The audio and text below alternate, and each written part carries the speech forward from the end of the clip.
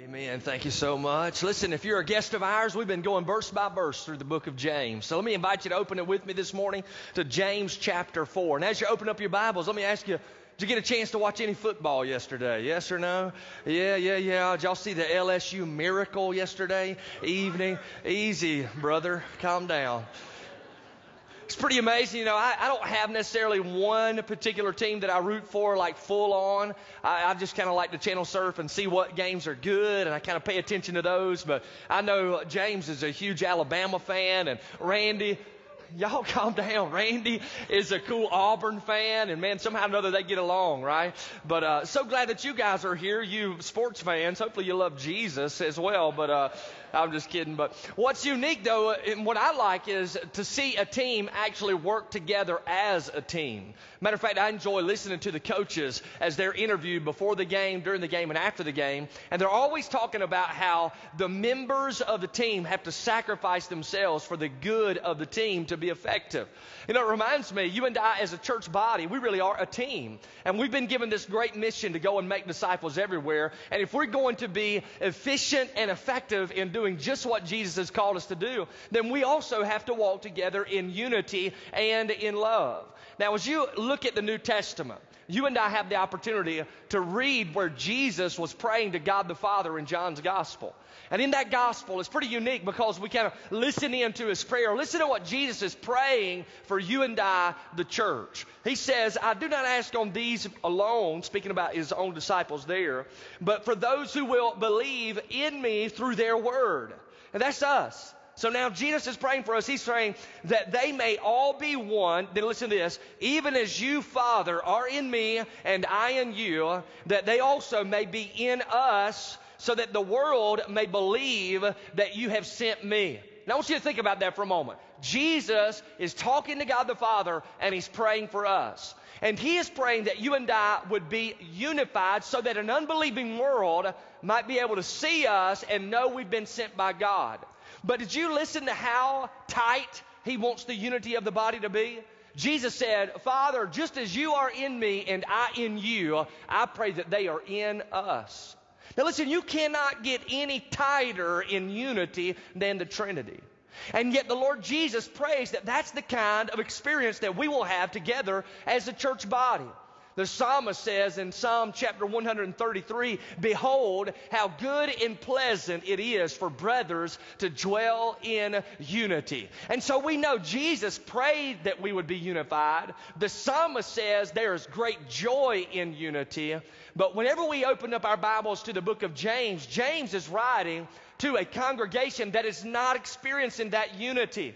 They are not walking in line with Jesus' prayer, nor are they walking in line with the great blessing that is promised in the book of Psalm. Matter of fact, in James chapter 4, we know that they are committing spiritual adultery, James says. They are cheating on the Lord God. And as a result, they are fighting among one another in the body of Christ. And so last week as we saw together, James really challenges them that they would repent of their sin, cleanse their hands, and they would humble themselves before the Lord. And whenever he says that, he's saying, humble yourselves in the presence of God, and the Lord himself will lift you up. So last week we were challenged from the scripture to make sure that we got low and we humbled ourselves. Now listen, humility is a Christian virtue whereby we do not overestimate our personal importance. It is a Christian virtue whereby we do not overestimate our personal importance. And so James now is challenging you and I to live humble lives. Now, here's the question that James is going to answer this morning. How do you know if you've really gotten low? How do you know if you are really walking in humility? How do you know if you have really humbled yourself before the Lord? And so this morning we're going to see from the text two major ways that you can know whether or not you've gotten low. So James chapter 4, beginning in verse 11. You got it there? Say amen. And let me invite you to stand with me in honor of God's word today. And isn't it great we can get together and read the Bible? I kind of dig that. You know what I'm saying? It's like the Lord wrote us a book, and we all get together and read it. It's crazy. Verse 11, Do not speak against one another, brethren. He who speaks against a brother or judges his brother speaks against the law and judges the law. But if you judge the law, you're not a doer of the law, but a judge of it. There's only one lawgiver and judge, the one who is able to save and to destroy. But who are you to judge your neighbor? Come now, you who say, today and tomorrow we will go to such and such a city and spend a year there and engage in business and make a profit. Yet you do not know what your life will be like tomorrow. You're just a vapor that vanishes for a little while and then vanishes away. Instead, you ought to say, if the Lord wills, we will live and also do this or that. But as it is, you boast in your arrogance. All such boasting is evil. Therefore, to one who knows the right thing to do and does not do it, to him it is sin. Let's bow together. Father, we are so thankful for your divine word. And we pray in the name of Jesus that we as a fellowship will continue to walk together in unity. And God, we pray against the enemy who would love to come and seek and to destroy and to divide. But Lord, as we focus upon you, as we rally around the mission of making disciples, Lord, we pray that you would continue to bring people into the kingdom. And God, we thank you for last hour where the 3 individuals were baptized because they have placed their faith in you. And God, we're trusting that you'll continue to draw people to yourself even this morning and change their lives. Give them a story about you. And it's in the name of Jesus that we pray. And everybody said, amen. Go ahead and be seated this morning. How can you know if you've gotten low? How can you know if you really have experienced humility? 2 ways according to this text. First of all, when I am humble, I will not smear other people. Now, when I'm humble, I will not smear other people. Look again at your Bible. James chapter 4, verse 11. Do not speak against one another, brethren. He who speaks against a brother or judges his brother speaks against the law and judges the law. But if you judge the law, you are not a doer of the law, but you are a judge of it. Now, right here in these verses, we have 3 times the phrase speak against. It's the idea, literally, of mauling or slandering or smearing someone's name. And that was very common to those that James was writing to. You can imagine they would get together and in their fights and in their quarrels, an individual would raise up someone in the body of Christ and they would take their name and run it through the mud and then encourage everybody to come and see what was wrong. Matter of fact, one commentator notes it like this: how sad it is. They were brothers and sisters in Jesus Christ, members of the same body, and they were turning on one another. It was like the body attacking itself. So they were a group of people that were very quick to be disagreeable, dragging one another's name into the mud. Speaking against also gives the idea that they were speaking loudly against. So it wasn't necessarily some whispers in the hallway. These were voices that were boisterous in the fellowship. And they would speak out against another brother or sister. They would do it in such a way as to condemn that person. They would do it in such a way as to elevate themselves and ostracize someone else. Matter of fact, the book of Proverbs says a worthless man digs up evil, while his words are like scorching fire. A perverse man spreads strife, and a slanderer separates intimate friends. That's what we had going on in the church that James is writing to. They were slandering one another, and they were separating intimate friends. Now, this is where we've got to closely look into our own hearts. You and I have the great privilege of walking together in unity as a body of the Lord Jesus Christ. However, whenever we allow pride to begin to take over our hearts, we will be very quick to actually judge and speak out against others around us. Now, I found this to be true in my life personally. When my heart's filled with pride and not humility, I'm very quick to find fault in others around me. In fact, I'm appalled at how quickly I can begin to point out what's wrong with everyone else and put myself on an island of negativity. And whenever this occurs in our lives and we begin to smear other people, we are actually acting as if we know the motivations and the intentions of the heart of the person we're smearing. We actually are putting into practice our own perceived omniscience. In other words, we think we know everything about everybody, and so now we raise up these people and we smear them. Whenever we act in this way, we are acting really like we're God. And we're so elevating ourselves above those individuals that we are acting not only like we're the Lord, but acting as if we are superior to the very people that we are smearing. Now you think about that this morning. Everybody look at me eyeball to eyeball. Whenever you rag somebody in the body of Christ, whenever you smear them, you talk junk about them, you are raising yourself above them and you are looking down on them. But also this text tells us that we're not only raising ourselves above another person, but check this out, we begin to raise ourselves above the very law of God.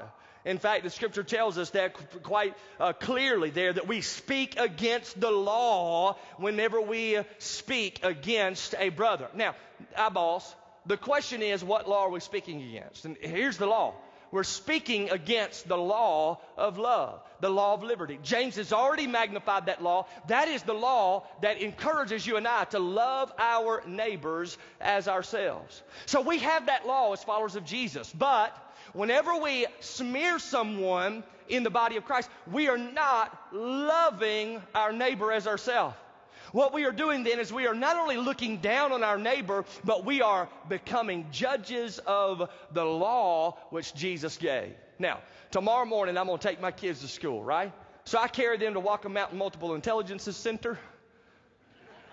And I drop them off in the morning pretty early. And whenever you drive into a school zone, you know there's always the flashing lights. Y'all know what I'm talking about? And it tells you need to slow down. There's a new rule at play. Now, can you imagine if I saw the flashing lights headed to Walker Mountain, and on my way, I saw 35 miles an hour, and I thought, there's no way in the world, I've got to go faster than that. Who came up with that idea? And so I speed through that zone going 75 miles an hour. Y'all with me? Say amen. Shouldn't be with me on that. Just thought I'd test you. But let's just say I did that. Here's what I would be doing. If I sped through that speed zone, 75 miles an hour in a 35 mile an hour zone, what I would be doing is not submitting to the law. Now watch this. And I would be saying, whoever came up with that idea didn't know what they were talking about. I know better. Y'all follow me? Say yes. So whenever I smear someone, you know what I'm doing? I'm speeding through the school zone. And what I'm doing is saying, whoever came up with that law didn't know what they were talking about. I know better. See, whenever we smear somebody in the body of Christ, we talk junk about them, we are elevating ourselves above the person to ostracize that individual, and we are also elevating ourselves above the very law of the Lord Jesus Christ, and we're saying we think we know better than Jesus, so we'll just keep living like this. It's pretty strong, isn't it? Look at verse 12. The Bible says there's only one lawgiver and judge, the one who is able to save and to destroy. But who are you to judge your neighbor? Now, here's the strong statement from James. Here's what he's getting at. He is saying to those who are smearing others, he's saying it like this: it is God's business to save, and it is God's business to destroy, not yours. Just as we're standing on the foundation of God's mercy toward us who have broken the law. And isn't that true? I want you to think about this, all right? You and I have broken God's law, and we deserve punishment for that. Ultimately, we deserve hell. Listen, if God really gave us all what we deserve, we'd all be sitting in hell this morning. Because that's what we deserve. We've all sinned and fallen short of God's holy standard. God is perfect. God is righteous. We are imperfect. We are unrighteous. We deserve to be separated from God. But God showed us great mercy in His Son Jesus, did He not? Jesus came. He lived a sinless life. He went to the cross and died there for us. Jesus was buried and resurrected. And whenever we place our faith in Jesus, in that moment we receive mercy from God the Father. So all of us who know Jesus Christ personally, check this out, we have received an abundance amount of mercy, grace, and compassion from God. Wouldn't you agree with that? Say amen. So that's the foundation we stand upon. We're not going to heaven because we're good. We're not praying because we're just religious. We know God. We've received mercy. We've received grace. And if we have received that amount of grace, that amount of mercy, should we not express that towards others in the body of Christ? Should we not love one another? Should we not make sure, eyes open, sober-minded, that we don't fall into the category of someone who is smearing others in the body of Christ. There's one judge, and it is not you. It's God. So we've got to be very careful that we don't fall into that category. Let me ask you a couple of questions. Do you find yourself smearing other people?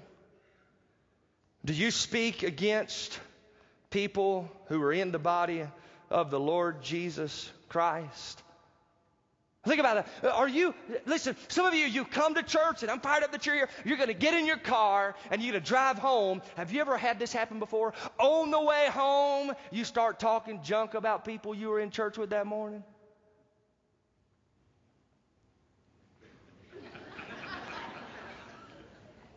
Come on now. When we do that, we are not submitting to the law of love. We are smearing people. And guess what? It doesn't honor the Lord. And listen, it totally divides churches too. And I'm so thankful for what God's doing here. But eyes open here at Concord. All right, emergency lights blinking right now, flashing. The enemy wants to seek, to steal, to kill, and destroy. So the enemy would love to get somebody in this body angry at somebody maybe over here on this side or maybe over this side, and you begin to talk junk about each other, and then before you know it, there's this chaos going on where smearing is happening, lines are drawn in the sand. Whose side are you on? All of that is not from the Lord. That is from hell.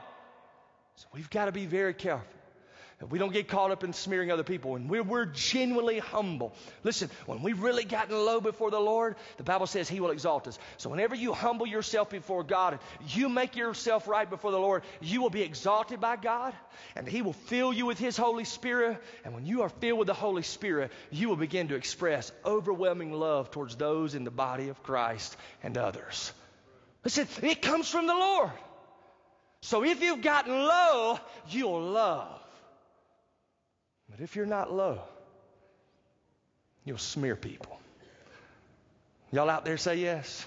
All right, so let's go a step further. It almost seems a little out of kilter with where James is going, but you're going to find it fits very well. Whenever I'm humble, I won't smear other people. But then secondly, whenever I'm humble, check this out, I won't plan without God. I will not plan without God. Look at verse 13 in your Bible. Come now, you who say, today or tomorrow we will go to such and such a city and spend a year there and engage in business and make a profit. Now, James utilizes that phrase, come now. That's the idea of pay attention, come here, listen up. And James gets personal. James says, listen up, you guys, especially you merchants, you businessmen who are out there making all of your plans to make all of this money, and you're not considering God. He pulls them in immediately. He says, you need to pay attention to what I'm about to say. I want you to think about this, all right? If you and I plan without consideration of God, are y'all listening? Say yes. Look at me eyeball to eyeball. We are living as if God does not exist. Now think about this, all right? You know what an atheist is, right? An atheist is a person who doesn't believe in God. So an atheist just lives their life as if God doesn't exist. So is it not true, even as a believer, when I begin to make plans without any consideration to God's will for my life, without any consideration to God's plan, His purpose, and His pleasure for my life, when I plan without God, I'm living the life of a practical atheist. I'm living like He doesn't exist. And listen, if God only comes to your mind on Sundays, you got a problem. So we plan with God's will in mind, God's purpose. Listen, we don't live self-centered lives as believers. We have been bought by God the Father. He now has a plan and a purpose for us, our life, and we submit to His plan. We walk in line with what He called us to do. Now think about parents. You know, parents today, including ourselves, Krista and I, we often have this desire and are very tempted to place as a priority in our life to make sure our kids have the best education, have the best clothes, has all the best friends, has all the best opportunity to play sports and all the best opportunity to graduate and go to a good college and a good chance to be successful. And we have these plans, but if we're not careful, we never sit back and say, what does God want for my kid? What does God desire for my kid? What does God desire for me as a parent? Notice verse 14, he lays it out like this. You don't even know what your life will be like tomorrow. Now, this is a reminder that we don't even have a clue about what's going to happen to us tomorrow. How can we boastfully speak of our plans without consideration of God when we don't control tomorrow? It's a reminder of the brevity of life. Proverbs 27:1, don't boast about tomorrow, for you don't know what a day may bring forth. James continues in verse 14, you're just a vapor that appears for a little while and then vanishes away. This is encouragement to you and I to make sure that we are submitting to the sovereign God who is in absolute control. Now, check it out. Mondays, you know what I plan to do on Mondays? Every Monday. I plan to study so I can be prepared to preach next Sunday. Y'all with me? Say yes? Now, here's the deal. Bottom line is, that's what I'm planning on doing tomorrow. I got it down on my calendar. But can I get honest with you? I don't know what's going to happen tomorrow. I become extremely arrogant if I begin to brag about all my plans. But I don't say, if the Lord wills. And that's what James says. Look at verse 15. He's like, instead you ought to say, if the Lord wills, we will live and do this or that. So the humble in heart live with God's plan in mind. There's no boasting about personal plans, but a constant trust in God's purposes and His pleasures. And James here is not against planning, but he is objecting to an attitude toward the future that takes no account of God. So we must be very careful. As one commentator says, we must live each day with the awareness of our mortality and thus of our total dependence on God for all things. Listen, we don't know what's going to happen tomorrow, but check this out, but we do know who holds tomorrow.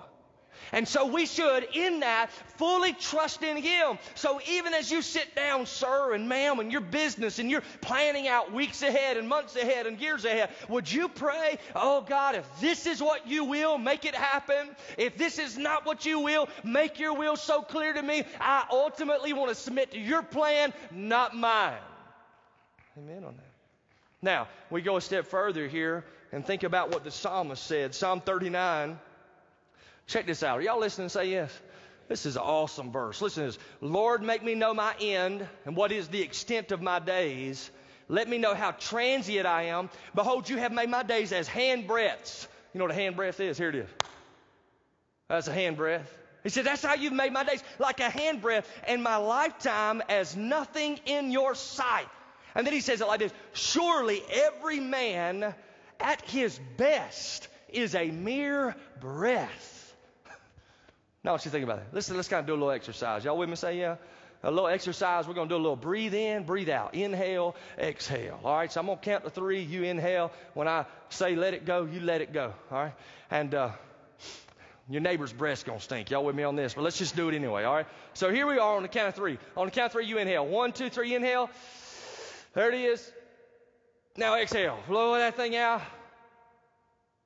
That's how long your life is from God's perspective. 1 breath. Now think about this, all right? If all you have is 1, don't you want that breath to be giving glory to God? Don't you want that brevity to be honoring the Lord Jesus Christ? Listen. If the Lord shows up today, you sure you want to be out there smearing somebody? If the Lord shows up today, you sure you want to be making plans without considering God's plan for you? You know, I remember growing up, my parents would leave me and my sister at the house by herself for weeks on end. No, I'm just kidding, but just for a little while. And while we were there, as soon as they left, man, like we'd start picking on each other. Before you know it, we start, arguing with each other, fighting, hollering at each other, throwing things, and slamming doors. And typically she was the one doing all this, but I was just there. And so all of this was happening. But then as soon as my parents would drive up on the driveway, we'd put it all down. We love each other. We're sitting in there watching movies. You know what I'm saying? Hey, Mama.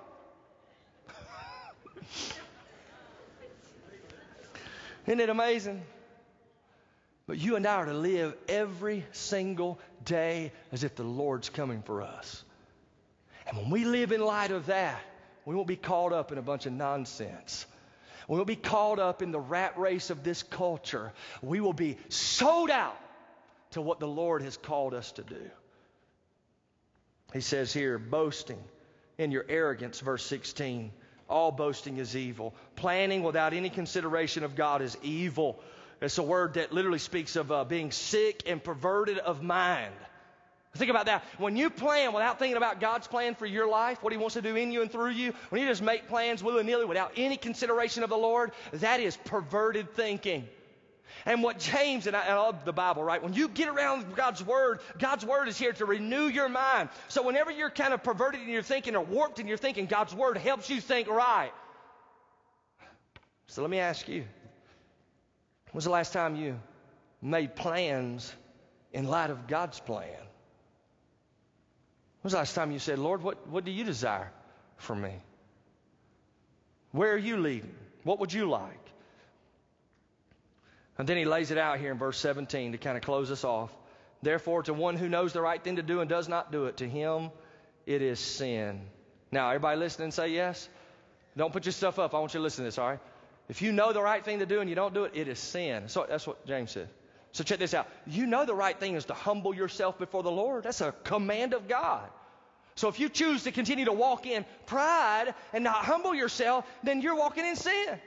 And here's what's amazing. God says He opposes the proud, but He gives grace to the humble. Could you imagine if you were living your life filled with yourself and God opposed you?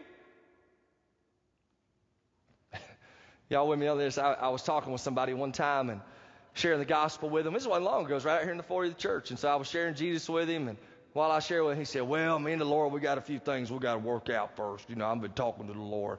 I said, hey, man, guess what? He going to win. I mean, I don't know what you think you got going on. You can't handle the Lord. Y'all all right? Nobody. That's why nobody talks to me anymore in the foyer. Like, don't mess with that dude right here. He's crazy. Crazy than it is. This is it. Whenever you live as if God doesn't exist, you're living with such a big head. You and I both. We got to be very careful. We're going to submit to Him. Low, get low, get low. Now, here's the deal too. If we know we shouldn't plan without considering the Lord, and we plan anyway, sin. It don't get any clearer than this. Y'all like James, don't you? Y'all like James, don't you? He just lays it out there, clear as crystal. So I'm going to encourage you. Two things, all right? Two challenges this week. This is your take home, all right? That's what I want you to do. Whenever you're tempted to smear someone, I want you to pray for them. So as soon as it comes to mind, I want to talk junk about that guy in Sunday school, or I want to talk junk about that person in my grow group. Did you see so-and-so at worship? Hey, as soon as you want to bring them up and run their name in the mud, pray for them. You know what? That principle works where you work also. Right there in your workplace. Listen, quit smearing your boss and talking junk. Who are you? Are you really elevating yourself above him? You think you're greater? Listen, be very careful. God gave you mercy. Show mercy. Listen, hey, sir, you can't be smearing your wife. You think that's going to breed unity in the family? No. Wife, you can't keep smearing your husband. Unity comes when we love each other rightly. So if you think about smearing them, pray for them. Pray for them. Here's the second thing. I want you to sit down sometime this week, and whenever you start making plans, I want you to consult with the Lord. Just turn your planning time into a prayer time. Amen on that? See how the Lord changes things for you. Let's pray. Father, in Jesus' name, help us as a body walk in humility. We know we're low when we're not smearing one another. We know we're low when we are not making plans without you. And Father, how I pray for our church body, that we would walk in humility and experience what Jesus prayed for, unity.